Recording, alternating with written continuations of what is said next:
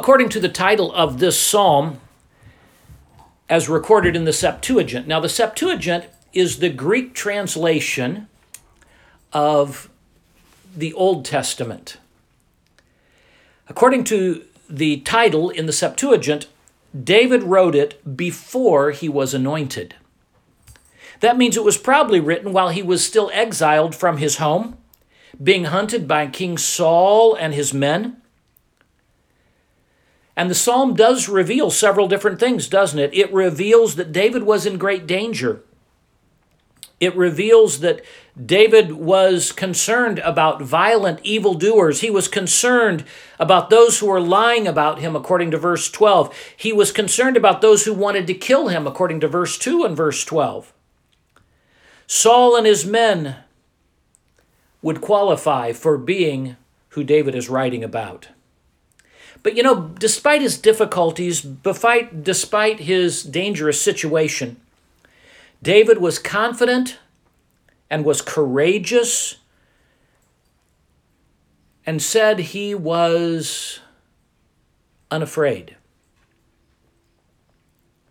Now, as we think about this, this is a psalm of contrasts. God is our light, so we don't need to fear the darkness. He knows what's coming, so we do not need to fear what we ourselves do not know, because God knows. David looked around him and he saw the facts that enemies and foes and war was trying to kill him. But by faith, he saw God. By faith, he could see the situation from God's point of view. The reason why I've chosen this text this morning is there's a lot of uncertainties going on right now. A lot of things that we are out of control of. Who would have ever thought that we would be shutting down our businesses a week ago when really we didn't really have very many cases at all? Very few were happening here. And yet, all of a sudden, something that is unseen, something that is unknown, shuts down our community. Sometimes in athletics or on t-shirts, we'll read fearless. Or sometimes we'll read, pain is just the weakness coming out. Really? Well, maybe for something that is just exercise, that's true. But not for those that are in the hospital. Not for those who are going through such difficult times. So this morning we're going to listen to God's word concerning fear, being afraid, and how to deal with it. Are you feeling any fear right now?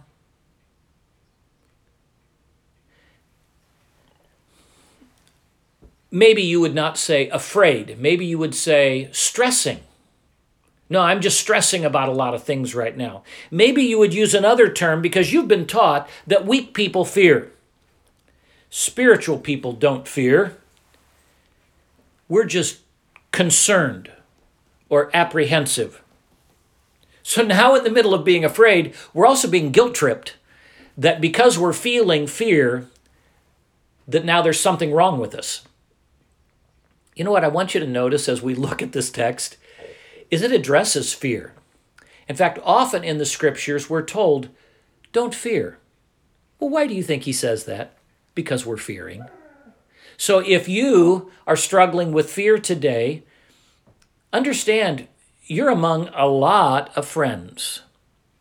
Fear of things not being able to control. Uncertainty or unknowns of an outcome of a dangerous situation causes fear. When you don't know what's going to happen, when you don't know if I go to a certain place, will this happen? When you don't know what's going to happen with your job, or you don't know how financially you're going to take care of things, those unknowns, when you don't know the outcome, that's when we fear. David was in the middle of a wilderness. David had been told he knew he was going to be king. He wasn't king yet, which means he knew something had to happen. But in reality, David was in the wilderness being chased by somebody who wanted to kill him. Though David rehearses his really strong faith and confidence in God, Yet at the same time, he poured out his fearful prayer to God. He recognized the importance of seeing God, and he ends up in verses 13 and 14 by sharing with us his confidence and his secret. What was the secret that David was enjoying? Cling by strong faith to the sure confidence that God will deliver you out of your troubles. Cling with sure confidence that God will deliver you out of your troubles. And this will prevent us from getting discouraged and giving up. You know, Psalm 56:3 says, "What time I am afraid, in the times that I am afraid, I will trust in thee." Instead of fear, we find our constant and our commitment. Those two words today, I want you to notice our confidence, our constant, which is God, and our confidence in him, as well as our commitment. To try to help us understand the concept, we often use metaphors. God is this. Well, it's a metaphor. It's saying that God is like this, or we can visualize this, therefore we understand what God is like. So here David is saying, "The Lord is my light and my salvation. Whom shall I fear?" I want you to notice we find our confidence and then the question. In whom is our confidence? The Lord. Verses 1 through 3, he gives us direction. You know, light causes us to be able to see what's coming ahead. Something that's really been interesting was when the military developed night vision goggles, where people who can go into a dark situation and be able to see. And what's it doing? It's pulling the light that is available so that the soldiers can see. You know, God's word is like that for us. God is a light. In the middle of darkness around us, darkness which would cause fear, the Lord is light. He gives us direction. When you can see the path ahead, you know where to go. When you can see your surroundings, you know what you're up against. The Lord is our light. He gives us direction. In Psalm 43:3 we read, "Oh, send out thy light and thy truth. Let them lead me." In Isaiah 5:20 we read, "Woe unto them that call good evil and evil good, that put darkness for light and light for darkness, that put bitterness for sweet and sweet for bitter." You see what's happening is he says, it's wrong to reverse the truth. It's wrong to say one thing when really this is the truth. We see that happening all the time today. We get confused about relationships because Satan is trying to deceive us and think that there is a better way, that marriage, that commitment, that leaving father and mother and cleaving to one spouse is old-fashioned, that there's really a better way to do that. In reality, when we don't have that oneness, that communion, the joy of marriage loses the satisfaction that you need to have. In Psalm 36:9 we read, "For with thee is the fountain of life. In thy light shall we see light." You see, here's the answer to fear in verses 1 and 3. Here's the answer to the forces of evil in verses 1 and 3. I think it's fascinating. I believe this is the first time, the first use of the metaphor of God being light in the Bible. We read a lot of other passages about light, but I think this is the first one that tells us that God is the light. God not only is our direction, but he is also our personal protection, our deliverer. You know, when we choose teams on a playground or maybe at the church picnic this coming fall, when we begin thinking about our wiffle ball team and you're choosing teams, what do you want to do? You want to choose some people on your team so that you can win, at least if you're competitive. So what happens? You're looking for a ringer. You're looking for someone who can guarantee your team's going to win. Well, what does he say here? He says, the Lord Jesus, the Lord is my salvation. He is my protection. He's also the strength of my life. Again, not only do we have a deliverer, a personal deliverer, but he is our place of safety. The word strength of life literally has the idea of stronghold, the idea of place of safety, a fortress. You kids know what a fort is. It's always fun to kind of, maybe right now, everyone being quarantined, you've kind of rearranged the furniture and you've built a fort there. Now, it's usually not so good when your baby sister or maybe your dog runs in and knocks down all the sheets and stuff. That's not a real strong fort, is it? But a real fort is one that when people will throw things, when people will shoot things at you, it's safe. In South Carolina, we have what's called the palmetto tree. And that palmetto tree is a very unique thing. They used to build their forts out of a palmetto tree because instead of when cannonballs would be shot at the fort, usually a cannonball could break wood, but a palmetto tree is flexible. And because the palmetto tree is flexible, it gives, and then the cannonballs would literally bounce back off to where they could run out, grab the cannonballs, and shoot them back at the enemy. The Lord is our fortress. As we look at what can get to you, well, David talks about sudden attacks. And David talks about a long siege. These sudden attacks that are happening in verse 2, when the wicked, even mine enemies and my foes, came upon me to eat up my flesh, that was something that happened suddenly. In verse 3, though an host should encamp against me, this is a long siege. And David now is hiding in the wilderness, and yet his confidence is, though something sudden happens to me, or though something would be a long-term problem, either way, he says, the Lord's going to protect me. Notice who the Lord is, but notice also what the Lord can do in verses 4 through 6. The secret of David's public confidence was his private obedience. Let that settle in for a moment. The secret of David's public confidence was his private obedience. One thing have I desired of the Lord, that will I seek after, that I may dwell in the house of the Lord all the days of my life, to behold the beauty of the Lord and to inquire in his temple. For in the time of trouble he shall hide me in his pavilion.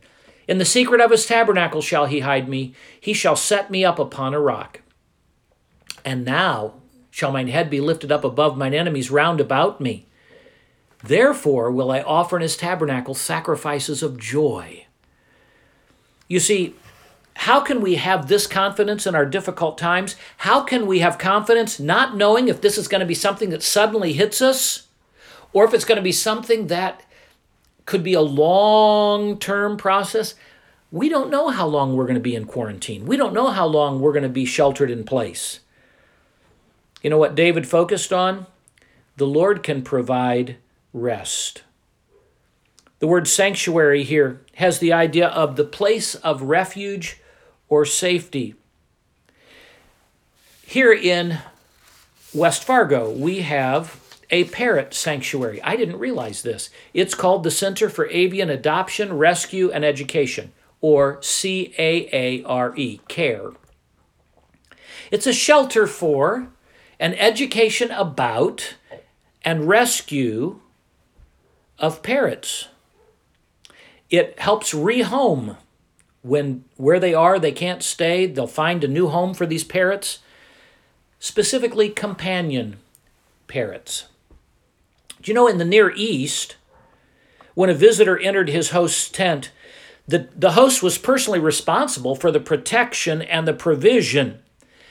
And this flimsy tent became a fortress, because now when you entered into that person's tent, they were responsible to protect you. Isn't this interesting? David says, all I want is to just be with you. I want to spend time with you. I will trust you to take care of me. He says, you will hide me in your pavilion. You know, when he began with this statement of one thing have I desired of the Lord, that I may dwell in the house of the Lord, he wasn't saying he wanted to become a priest any more than in Psalm 23, and I shall dwell in the house of the Lord forever. Any more than Psalm 23 meant that it wouldn't make any difference. He wanted to be a priest. He didn't. He was saying, I want to just be with the Lord.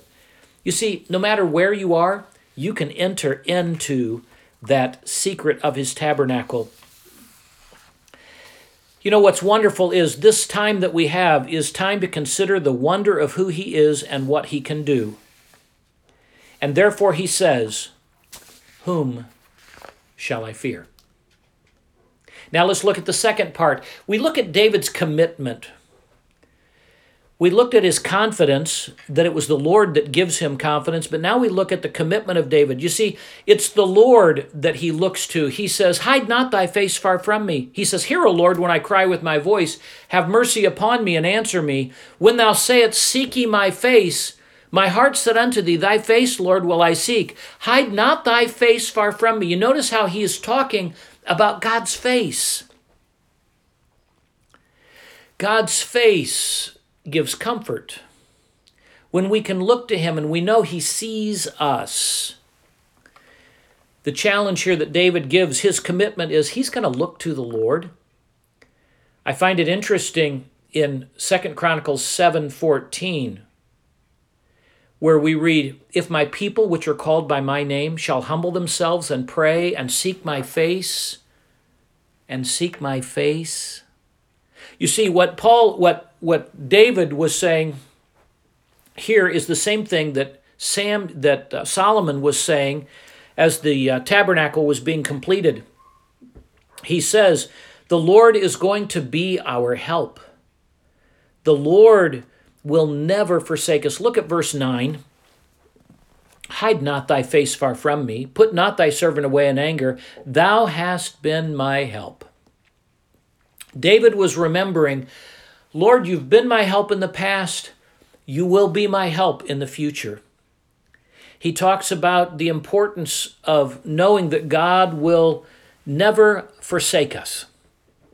Now, he isn't saying that the parents didn't like him anymore, that his parents had rejected him. What he was saying was there's a certain point when our parents can't do anything for us. Those of you who are my age and older who have children that are out of the house, you know that feeling. There are some things I wish I could do for my children. There are some things I wish I could just step in and protect them and help them, but it's out of my control. Either I don't have the finances to do it, or I'm not near them, or I'm not strong enough to do that. And what David is saying, even when my father and my mother run out of ability, of strength, of resources, you never do, Lord. The Lord will lift me up. So then he says, teach me thy way, Lord, and lead me in a plain path. Do you know what we really want every day? There are a lot of things we don't know. We just want to know what we do need to do. And that's exactly what God is teaching us here. And verse 12, what we're memorizing this week, our Lord will deliver. There are people out there who maybe don't like you, who maybe are out to hurt you, but you can be confident in the Lord. And then look at verses 13 and 14. David says, were it not for being confident in the Lord, I would have given up. Some of you today are discouraged.